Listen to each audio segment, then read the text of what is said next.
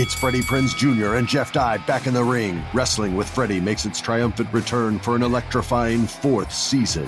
Hey, Jeff, are you ready to rumble our way into an all-new season of Wrestling with Freddie? You better believe I have. I've been practicing my body slams, and I'm jacked. All right, don't go injuring yourself now. We'll be highlighting the best stories and matches of the week in wrestling from AEW, WWE, and have one-on-one talks with the best talents in the world of pro wrestling. Listen to Wrestling with Freddie on the iHeartRadio app, Apple Podcasts, or wherever you get your podcasts. What's up, everybody? This is Stephen A. Smith, host of the Stephen A. Smith Show podcast. Tune in every Monday, Wednesday, and Friday at the very least as I bring you all new episodes that feature the biggest headlines in the world of sports, pop culture, business, and I answer your phone calls and respond to your tweets. You'll hear my unfiltered opinions and straight-shooter interviews with top celebrities and game changers. All that and more. So listen to the Stephen A. Smith Show podcast on the iHeartRadio app, Apple Podcasts, or wherever you get your podcast. The state of Tennessee is one of the few places where the sounds are just as breathtaking as the sights.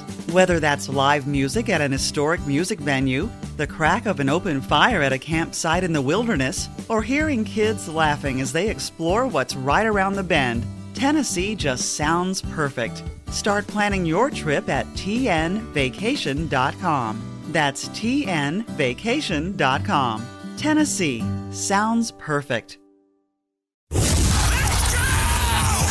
This is the Lombardi Line with former NFL executive Michael Lombardi. Now here is your host, Stormy Buonantony, VSiN, the Sports Betting Network.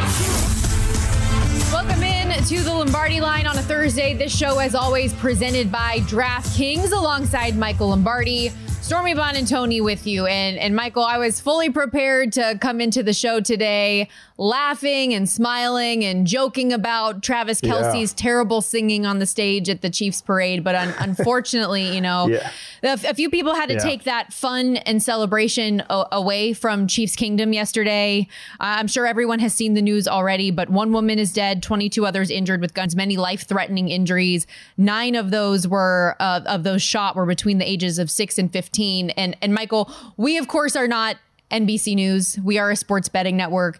There are other platforms that if you want more detail and information about this, you can certainly turn to that will cover it far better than we ever will be able to. But when the NFL and the real world collides in this type of way, I think hearing from you and some of your immediate thoughts are important on a subject like this. Well, I mean, we are people, we are humans, and our prayers go beyond the betting world. And I think that's really where all we can do is pray for those who were injured, pray for the families who were involved, pray for the loved ones that they've lost, and really just offer whatever we can do in terms of prayers, thoughts, and our emotions, because it is really sad. And you want to celebrate, but this took away from the celebration, and all we can do is answer with prayer.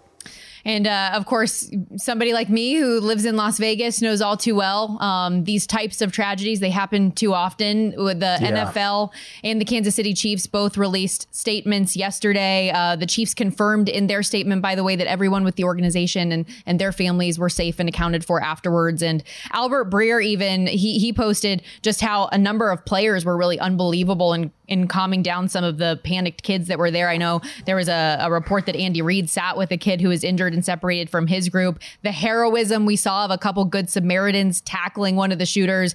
It was pretty unbelievable to see for all of the bad and the terrible that we witnessed yesterday, how amazing some human beings can be in those situations. And so again, like you said, all of our thoughts go out to those folks and what's happening there. But like I said off the top, Michael, for people that are tuning into our show today, they're tuning in to get a little bit of levity and hear you scream about bad offseason decisions already and maybe something about the 76ers. And so let's make sure that we I watched them last night. Yeah. I watched them last night. I gave them everything I could. Yeah, it was the fourth quarter meltdown, but they were a D-League team out there last night, Stormy, so we'll get to that later. But that's it. We want to make sure that we give people an authentic, fun Lombardi line today. Take your mind off of some of the bad that's happening in the world. And we love that we get to have the opportunity to be a sports program to do that. And we'll have a special appearance from Mike Palm in the first hour today. Usually, he usually is a second hour guy, but we'll get Palm's pressing 3 in hour 1. VSiN's own Mike Somich, professional handicapper, host here at the network, will join us in hour 2, give some of his plays for the day and what he's thinking about. And Michael, as a 49ers fan, we got some very interesting news over the last 24 hours as well, that the team has decided to part ways with defensive coordinator Steve Wilks after one season. And you brought this up yesterday, that Kyle Shanahan's comments in his end of season press conference were non-committal about Steve Wilks. And then we hear that he calls kind of an emergency phone conference with reporters yesterday where he said it just ended up not being the right fit. It was harder than it needed to be, among some other things. Well, when you watch the tape, and if you watch the tape all year long, they had these incredible numbers, but a lot of that was related to their ability to play from in front. And as we watched them in the playoffs, they weren't able to stop the run. They weren't able to get control of 2 of the games. They actually won 2 games, and their defense had to play well in the fourth quarter to do it. But it was more of the talent. And I think this was not the perfect marriage for either Steve Wilks or for Kyle Shanahan, in the sense that, he's trying to come into a system that he doesn't really know. And you say, well, how does a coach not know? Well, it's one thing to learn the system, to learn the plays. It's another thing to understand the teaching. And he comes in without a staff that he had or people that he was comfortable with. So it was very difficult for Steve. And I think, to me, what I kept saying on Sunday during the game, what I kept saying on Monday after the game was, I think Kyle needs to peel back the Band-Aid and start this thing over again, because for whatever it's not Steve Wilks' fault for the losing, but there are some inherent faults within the structure of how they play defense that has to change. And only Kyle would know whether he thought Steve could make those adequate changes. So, look, this is the business we've chosen, as Hyman Roth once said. You accept it, you move on. Sometimes you do a great job and get fired. Sometimes you do a lousy job and get promoted. We've seen that all through the league. I do think Kyle needs to change what he's doing defensively. As I said on the pod, he has to build the defense around man coverage. He's got to be able to play 1/3 man, 1/3 zone, 1/3 man zone dogs. Because when you don't have 3 pitches in your defensive repertoire and you get to the fourth quarter of a Super Bowl where everybody is exhausted and the game's 5 hours long, you don't have any pitches to throw. Yeah, and to your earlier point about where Steve Wilks came from, of course, he was at Carolina, ended up being the interim head coach there going into last year, was not retained to be the head coach as they hired Frank Reich. And the 49ers had Robert Saleh as their defensive coordinator for 3 years. They bring up DeMeco Ryans from linebackers coach to DC as an internal candidate. And so this was the first time that they really reached out of what Kyle Shanahan knows to get an outside candidate. And what you say about scheme, Shanahan did say on the call yesterday where we're going and where we're at with our team from a scheme standpoint and things like that. Looking through it all throughout the year, through these last few days, I felt pretty strongly this was the decision that was best for our organization. So it seems like he agrees with your sentiments there. I think he had to. I think if you study football, you understand the game. And you understand why you won and why you lost. And certainly Twitter's an expert on all these subjects. But if you can remove yourself from that and really watch the game tape and watch really that there wasn't enough detail. I don't think the communication was great. The front didn't play anywhere near what it had to be. Now, not all this is on Steve Wilks, right? I mean, look, some guys are better in charge than they are as coordinators. I mean, Mike Vrabel's a perfect example. You look at Mike Vrabel's numbers as a defense coordinator when he was in Houston, they were not good. But when Mike Vrabel's a head coach, he's really good. And maybe that's the case with Steve Wilks, because if you go back and look at his numbers when he was a defense coordinator at the University of Missouri, they were not very good. They were not very good. In fact, he was a one-year defense coordinator at the University of Missouri, and that's when he went to Carolina. So, and I'm not saying Steve can't be a defensive coordinator. I think, to me, like all of us in the National Football League, we are best when we are in our own environment. You know, I know this. If I go work for somebody outside of the structure that was started in Cleveland that ended up in New England, I'm not a very good scout. But if I'm in that structure, I can be very effective. And I think that's the same with coaches.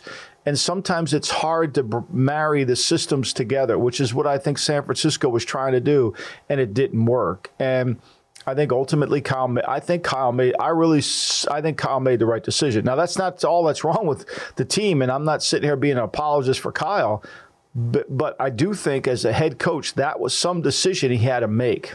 Yeah. And I think like for a lot of the people that I have heard using the word scapegoat for Steve Wilks, and this is Kyle Shanahan just trying to get somebody out of there when he's the one that's really insecure about him not being able to win the big games, yada, yada, yada. It's hard to grapple with a defense that when you look at the numbers in terms of points per game allowed, yards per game allowed, takeaways being up, and like numbers from that standpoint actually being a slight tick better than what they were last year. But without looking at some of the deeper things, like you're saying, the fit from a schematic standpoint for what they want to do, the run defense that took a huge step back, which is a completely different thing. They go from, what was it, the number 2 run defense in the NFL last year to number 26 this year, number 1 in EPA per play last year, falling to 12 in that category this season. So there were some areas, especially in the postseason, when you saw just the way that this team was getting gashed on the ground against the Packers and against the Lions, that I think things just ultimately start to add up.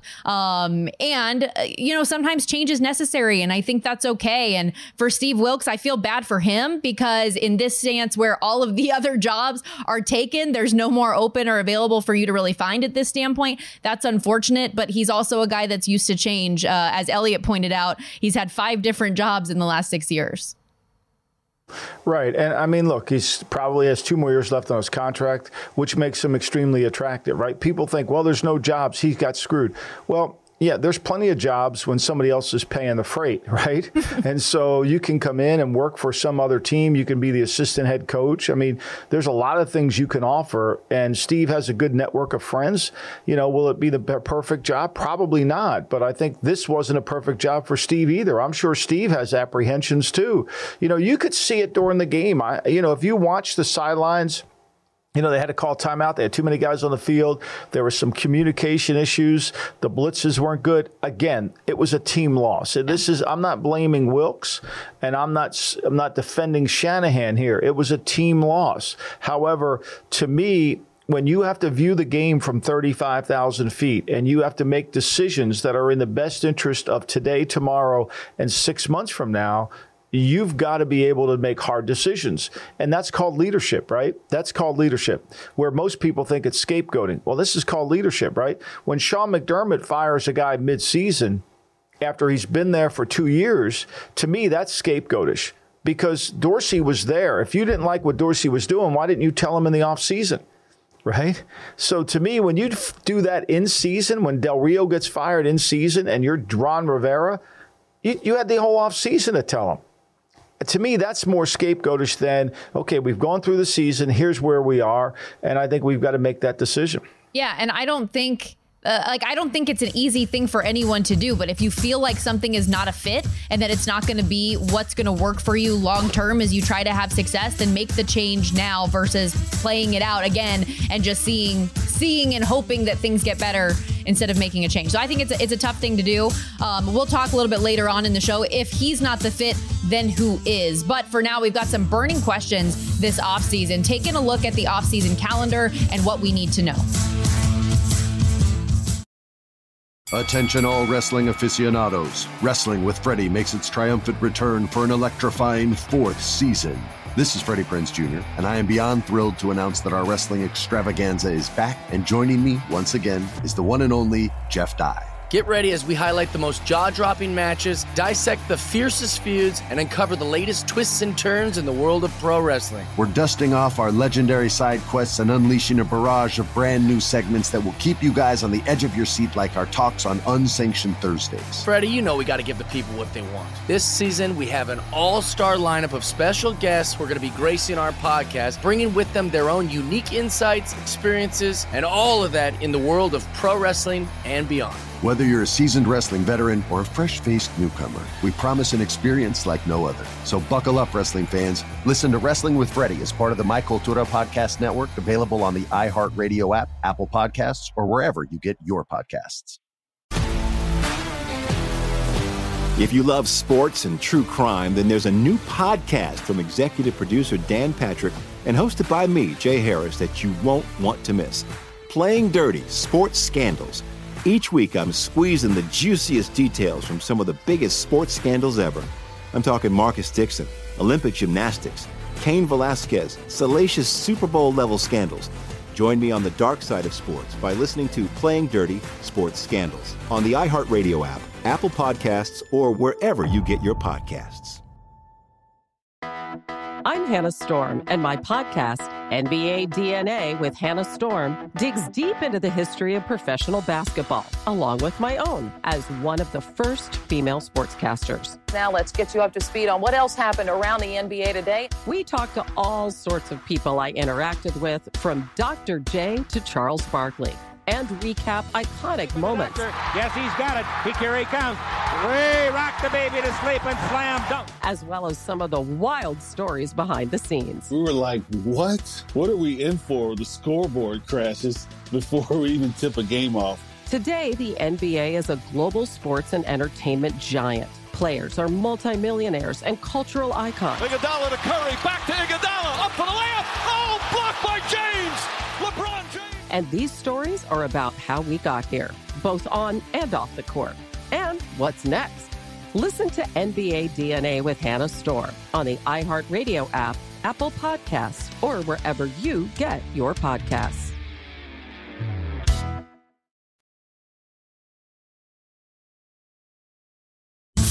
This is the Lombardi Line with former NFL executive Michael Lombardi. Now here is your host, Stormy Buonantony, on VSiN, the Sports Betting Network.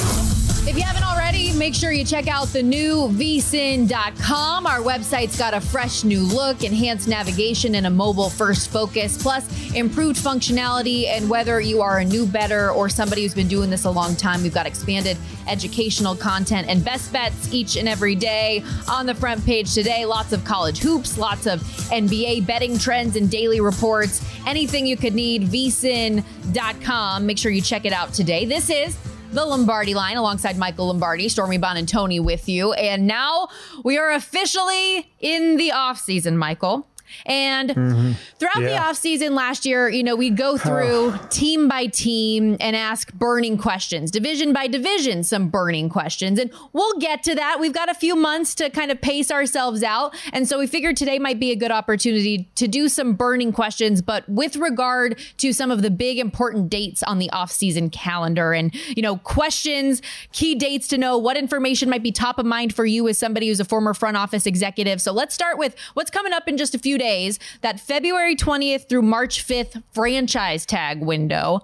For example, we've heard the Bengals are expected to tag T. Higgins. So for anybody out there who might not know, what does the franchise tag mean? Why are there different kinds of tags? And what makes a player a good option to be tagged? Well, so what happens is you look over the landscape of the league and you say to yourself, okay, you know, this player for one more year at this number is somebody we want to keep. It gives us a chance to continue to develop the players around that position. We know that we can't afford him on a 4-year deal, so we're going to rent him for 1 year. It's going to be completely guaranteed once he signs the contract, and then he has the opportunity to go back out there. It's a rental, not a purchase.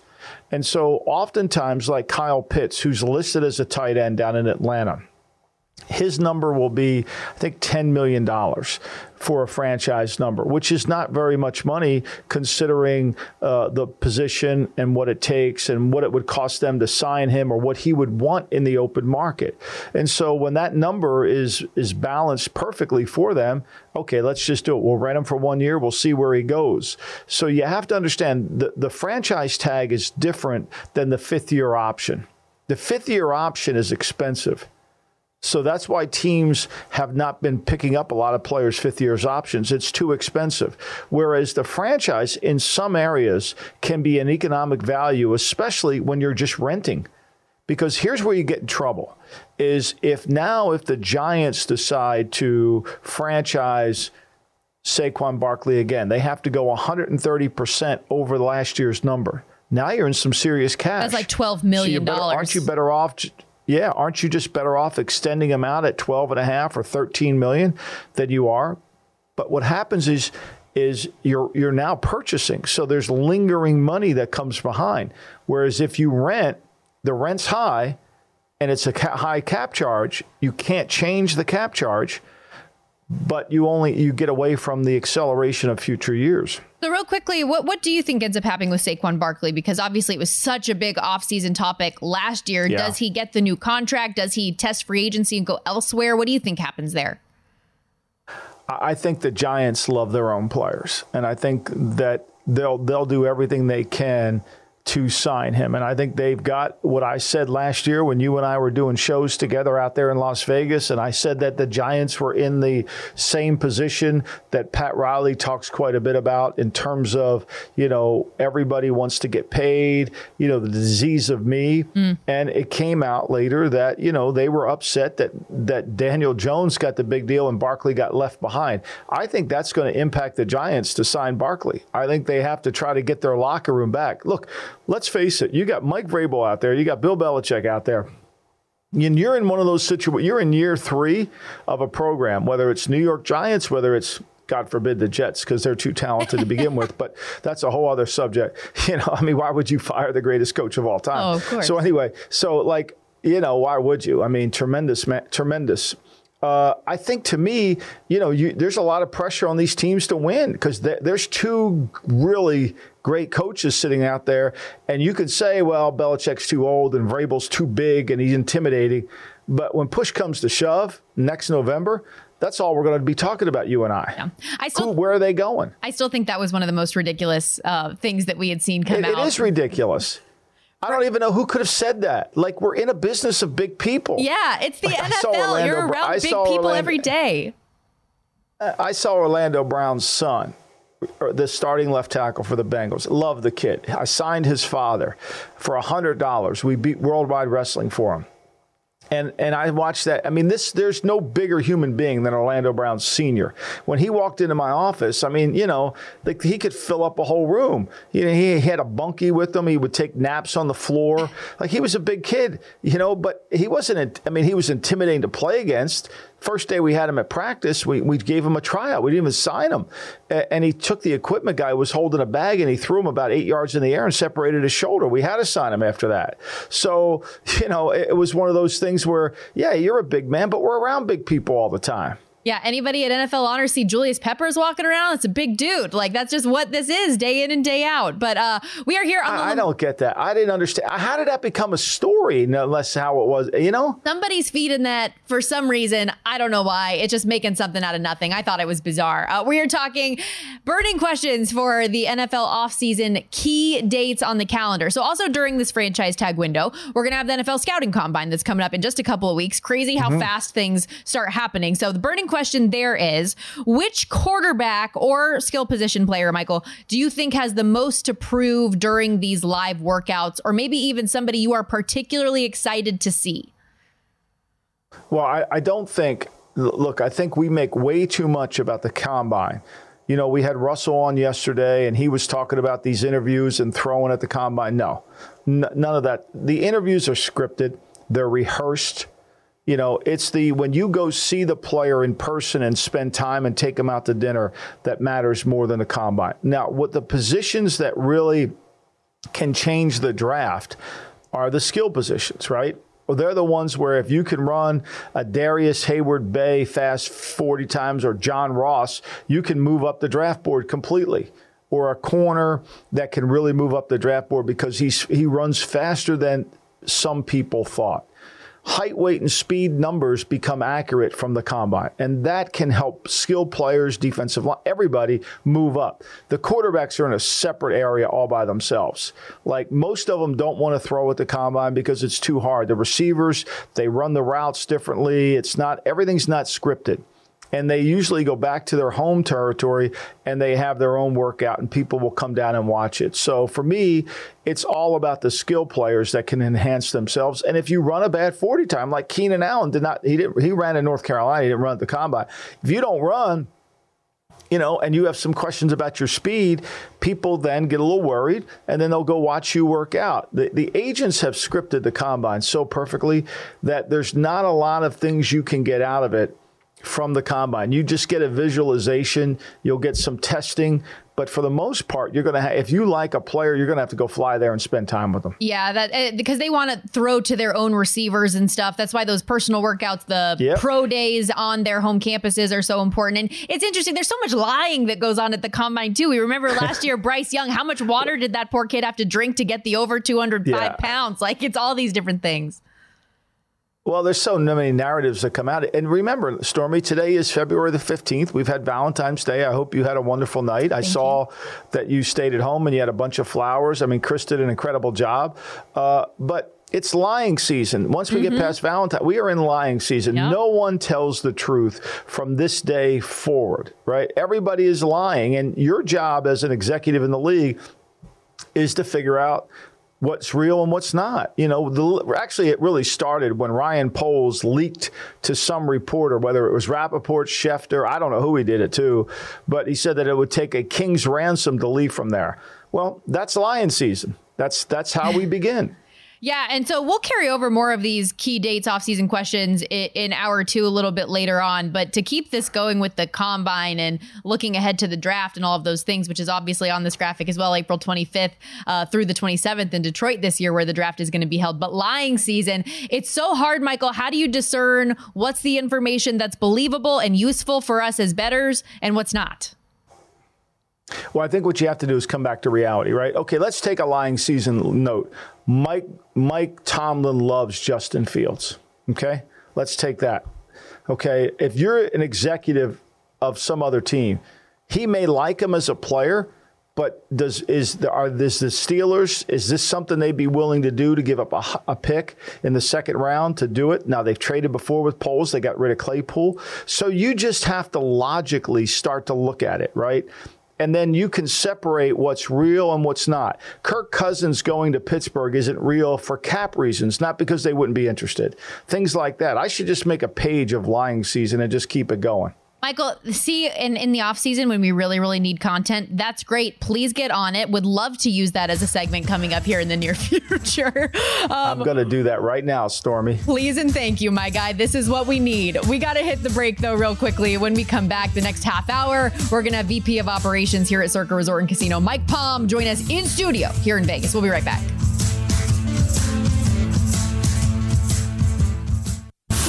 This is the Lombardi Line with former NFL executive Michael Lombardi. Now here is your host, Stormy Bonatoni, on VSiN, the Sports Betting Network. If you're looking for a betting edge on college hoops, the VSiN experts have you covered. Become a VSiN Pro subscriber today. You'll get our daily best bet emails, 24/7 video access, and the upcoming college hoops betting guide with bracket breakdowns, plus full access to everything we do at VSiN.com, including our betting split data on every game. Visit VSiN.com/pro to subscribe today. That's VSiN.com/pro, VSIN.com/pro. This is the Lombardi Line alongside Michael Lombardi, Stormy Bonatoni with you as we welcome in an hour early today. VP of Operations here at Circa Resort and Casino, Golden Gate, the D, Mike Palm in studio. Welcome, my friend. Hello, how are you, Michael? I'm great, Mike. Good to see you. I'm sure you had a wonderful weekend. I'm sure you guys are all exhausted and tired after celebrating the Super Bowl in Las Vegas.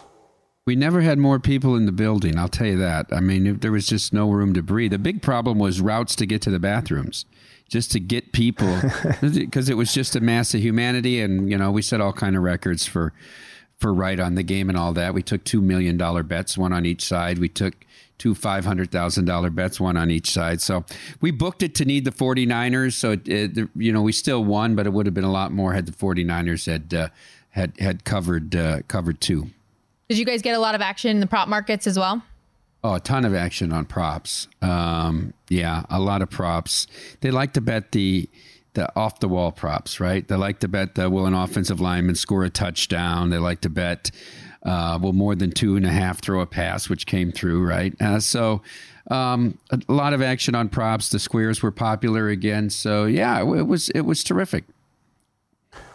Mike, let me ask you, how did you handle two things? The national anthem, I don't know if you had that prop up. Maybe if you did, or how would you have handled the national anthem? Would you have counted the second Brave?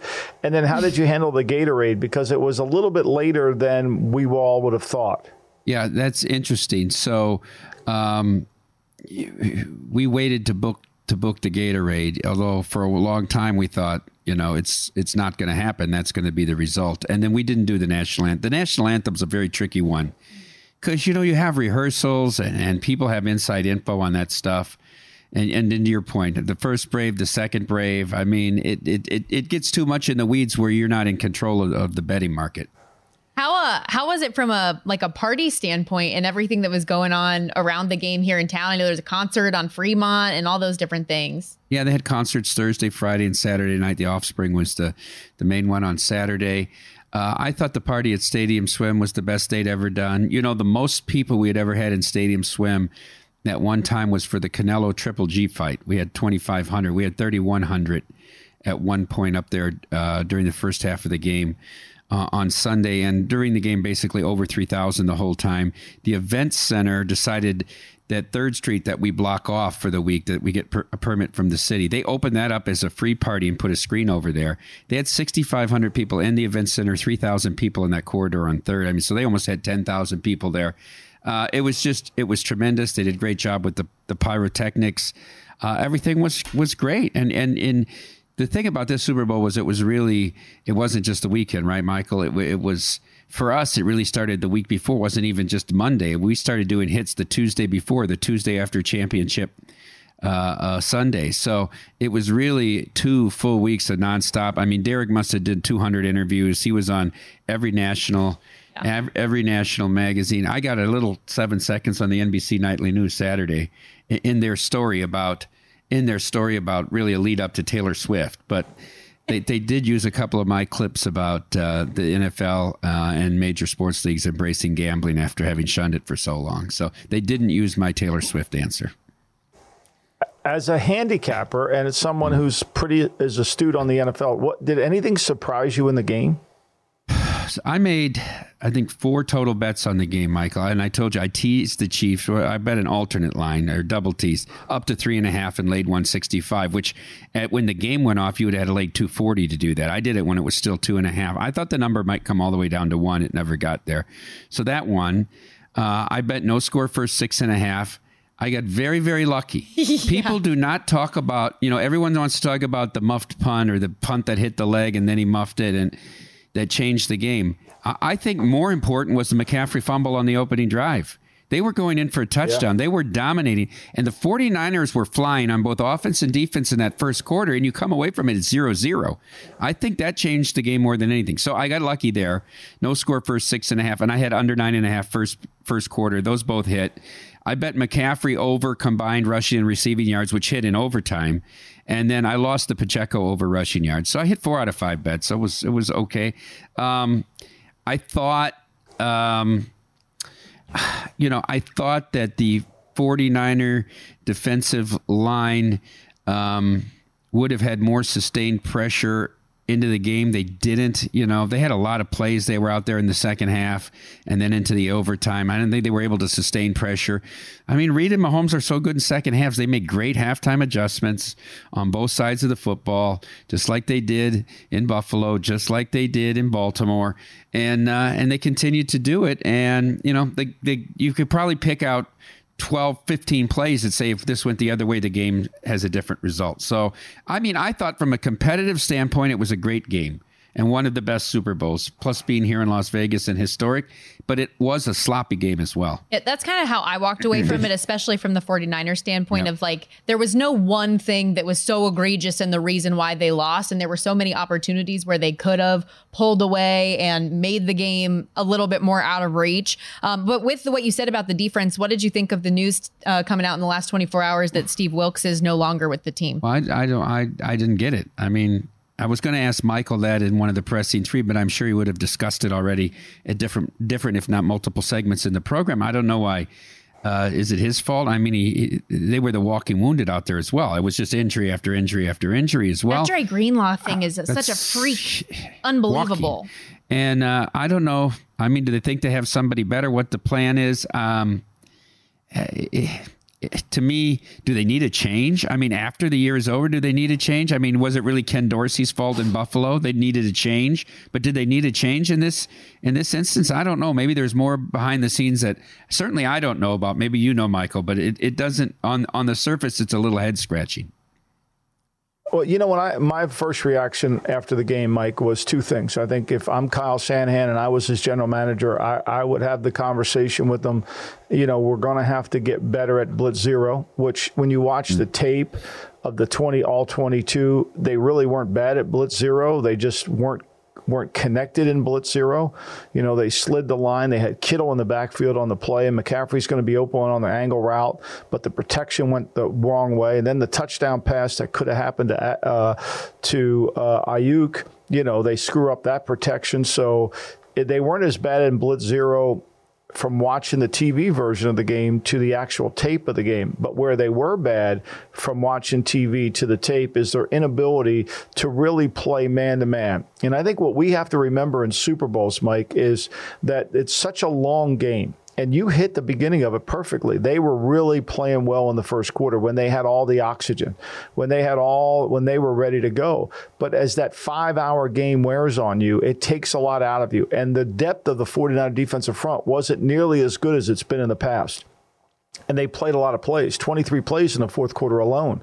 And so for me, you know, I think what I would have said to Kyle on the plane ride home is, Kyle, look, you know, we can't win with our front anymore. We can't play zone, and we can't win with our front anymore. Like, we're not the 86 Giants where Belichick can call flip cover 2, and he's got Lawrence Taylor over there. 86 was a different game. That wasn't a 5-hour game, and Taylor couldn't have gotten tired. So I think there has to be a philosophical shift. Now, I don't know, because I've really never worked with Wilks. Could he make that shift? Were the details getting handled when you watch the game tape? There were a lot of guys that were looking around, weren't sure on what to do. Is that all on Wilks? No, but it is all on the defense. So, you know, I would have had a real issue coming home on that team playing more defensively than I would offensively, because I think there were moments that should have been captured that weren't. I was just curious, like hearing Shanahan talk in the conference call, that one sentence or two sentences kept sticking out at me where he said it just ended up not being the right fit. It was harder than it needed to be. And I just wondered, is that a relationships thing? Is that a scheme thing where it just didn't jive? Or what was the ending factor? Probably the first thing you said, relationships maybe. Michael, I want to ask you this. So, you know, we go to overtime, the new rule. Did the 49ers play? We didn't know the new rule. But isn't there some sort of an advanced scouting by the 49ers that everybody and their brother comes out about how in August Andy Reid started practicing that if they ever got to overtime in the playoffs, they would go for 2 when they got the ball? If you knew that, I don't care if your defense was tired. If you knew Reid was always going to go for 2 when he got the ball second, wouldn't you then give him the ball first? Because you're a dog to Mahomes going for 2, even if you score a touchdown in the first possession, right? Right. I think they were exhausted. Fair point by John Lynch and Shanahan. However, you've given him 4 downs, and you want to keep him in a 3-down game. All right, we're going to hit the break here real quickly. But when we come back on the Lombardi line, Mike Palm is sticking around with us. We'll get Palm's pressing 3. And I do like the questions today. I know you were very curious. It's very important to you. We'll be right back. This is VSiN, the Sports Betting Network.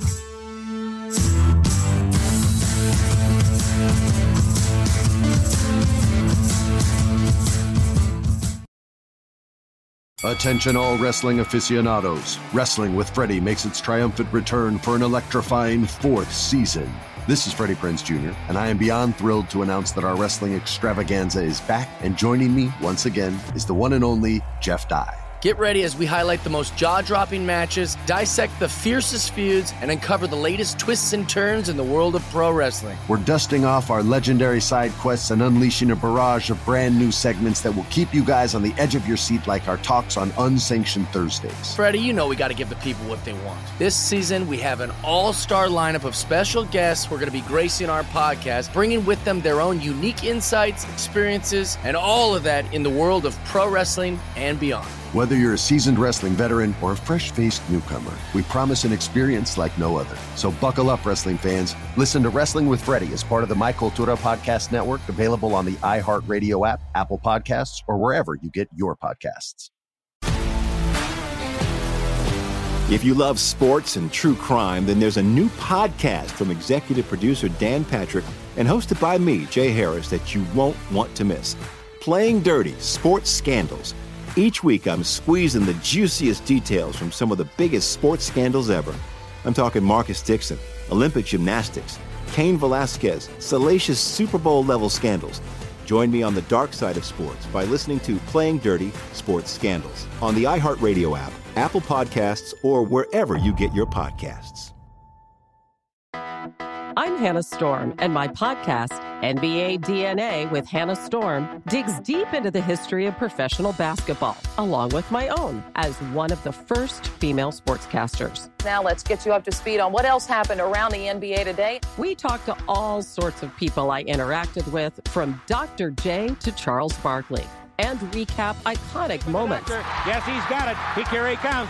Way rock the baby to sleep and slam dunk. As well as some of the wild stories behind the scenes. We were like, what? What are we in for? The scoreboard crashes before we even tip a game off. Today, the NBA is a global sports and entertainment giant. Players are multimillionaires and cultural icons. Iguodala to Curry, back to Iguodala, up for the layup. Oh, blocked by James. LeBron James. And these stories are about how we got here, both on and off the court. And what's next? Listen to NBA DNA with Hannah Storm on the iHeartRadio app, Apple Podcasts, or wherever you get your podcasts.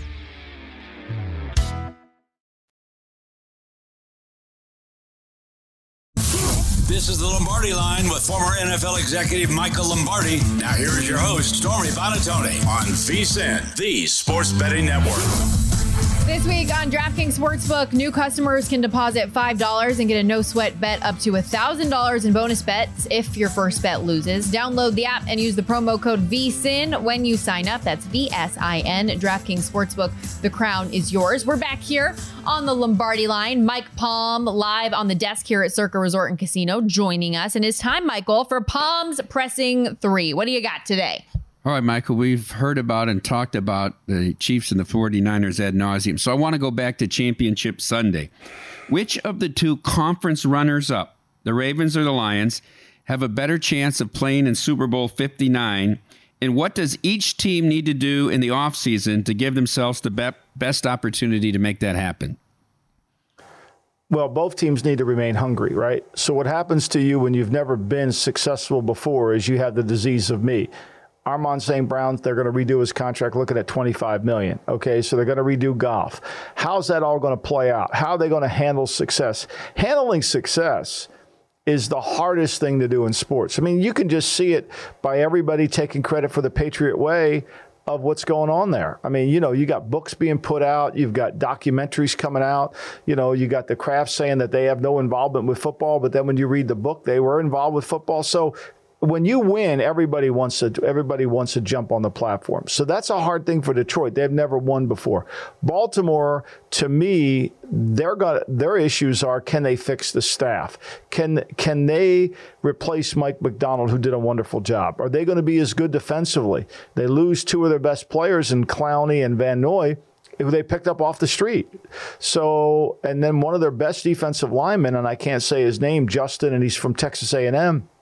He's a free agent. He's going to get probably the highest paid money unless they franchise him, which is too expensive to do for a defensive lineman. So, you know, they've got a lot of question marks. I would say the one team sitting back who wasn't in the conference championship game, who's watched that game and said, this is really bad, is the Buffalo Bills. Because Buffalo had every chance to beat Kansas City. They had the ball last, right? They had a chance to get it to overtime. They had a chance to do everything they could. They had the ball for 37 minutes. They held the Chiefs to 22 minutes, even though they scored 27 points. They had ample opportunity. And I think their window is going to slightly close because they're got cap issues. They're not as good offensively. They got older. So it's a long-winded answer. I would say the Ravens because they've been there before, and I think they'll handle it better than the Lions. Maybe, Mike, you think I'm crazy. I'd be a little bit more concerned about the Ravens, just thinking about they had the best defense in the league this year. Lamar's had 2 MVP seasons and nothing to show for it. Patrick Mahomes has more Super Bowl wins than Lamar Jackson does playoff wins at this point. They've both been starting since 2018. Like I would be a little bit more concerned about the Ravens, especially within that division, how you're getting the Bengals and the Browns back with healthy quarterbacks next year. Yeah, I would answer the Lions. And if you look at it from a betting standpoint, obviously the Lions at 12-1, the Ravens at 9-1. I think the Lions had the 49ers beat in San Francisco in the NFC Championship game, playing their kind of football, and you get a fumble and you get this and that, and the decision, you don't kick the field goal, whatever. But I think they did everything. I think they're on this progression like the Cowboys were with Jimmy Johnson, where they've gotten a little better each year. They've gotten a little better. They actually should have been in the Super Bowl. Now, can they get back to that point where they're in control in a championship game? I don't know. But I'm pretty high on them. And I know the Packers are getting better and the Packers are going to give them. But to Stormy's point, that division might have been the best of all time. And you had Burrow hurt, right? And now he comes back. Okay, question 2, Michael. How much credence do you give to the narrative that Kyle Shanahan can't win the big one? 0. Absolutely 0. I think it's ridiculous. I think it's the same narrative we heard from Andy Reid, 41 years old, his second year at 42. It's all over at every wah-wah back here. When Andy Reid was the head coach of the Eagles, that's all we talked about. That became everything. Andy can't win a big game, went to 4 conference championship games, went to a Super Bowl. He can't win a big game. McNabb can't win a big game. And then the end happened. They got rid of McNabb. They thought they could go with Kevin Kolb. They signed Michael Vick, and that didn't really work. Obviously, Vick played for Chip Kelly too. But to me, getting to these games are hard. Like, it's really hard. We got 2 coaches in the Hall of Fame, Bud Grant and Marv Levy, who went to 4. We put George Allen in the Hall of Fame. He went to 1 and lost. So, I just think it's people with no knowledge of history or no understanding that the guy on the opposing sideline, the same rhetoric same narrative was talked about him. He can't win a big game. Big Red's not a good big game coach. He panics. Now, look, he does mess up. There's no game management. You can't argue that. Early in his career, he still calls timeout with 2:07 to go. But beside the point, he was able to overcome that. Even when he went to Kansas City with Alex Smith, he still had that knock on him. So I just think it's completely a ridiculous narrative. It's a narrative that happens when you win a lot, right? There's always something that is created when you win a lot. New England won a lot. Well, it's Brady, not Belichick. That's the narrative, right? There has to be some reason. This one is, Shanahan can't win a big game. I think it's completely wrong. I think you just stop paying attention to it because, look, the expectations when you win, the bar, who's setting the bar for you? Are you going to let people that have no understanding about the expectation bar, or are you going to set it yourself? And I think that's what Kyle has to spend his offseason just looking at that. Well, hopefully Kyle's not like Andy Reid, where he has to go to another franchise to get those wins. Because, but Stormy, the franchise, all the fan base, got to get rid of Kyle. Who's a better coach than Kyle? No, I'm not of that camp. I just know that it's made me personally sad that in all of those games you've had a 10-point lead and not won them. That it's made me sad, but I don't want another coach. I want Kyle Shanahan to win a Super Bowl with the 49ers, just not somewhere else like Andy Reid had to leave Philadelphia to get one in KC. Tom Landry couldn't win the big one. Dean Smith couldn't win the big one. There's all these narratives. We'll see how history pans out. He's got a lot of time left, and he's health willing. His dad's still there guiding him. All right, final question, Michael, and this is one of the things I enjoy talking to you about here on your show. When the competition committee meets, Michael, what rule changes will they consider, and what rule changes, in your opinion, should they consider? Well, I think they're definitely going to consider the ball going through the end zone is not the defensive ball. I think they're going to consider that one strongly. I think remember, the competition committee is influenced by the media. It's influenced by the narrative. I also think if they have any interest in safety, player safety, the tush push, they might want to think about that too. Because that's a lot of people getting pushed in a different direction. And I'm not saying they should ban the play, but I always felt like you couldn't aid the runner from behind. I thought that was a rule. Little did I know you could. So I think those are the two that are on, to me, that I see will be the most prevailing conversation, because especially the ball through the end zone, that seems to be everybody's conversation, right? Everybody thinks it's a ridiculous rule, and everybody, wants it changed when it happens to them. Everybody loves it when it happens to them on the positive side. So that, and look, I think I'm not sure about the overtime rules. I don't know how I felt about that, right? We were going to play extra period anyway.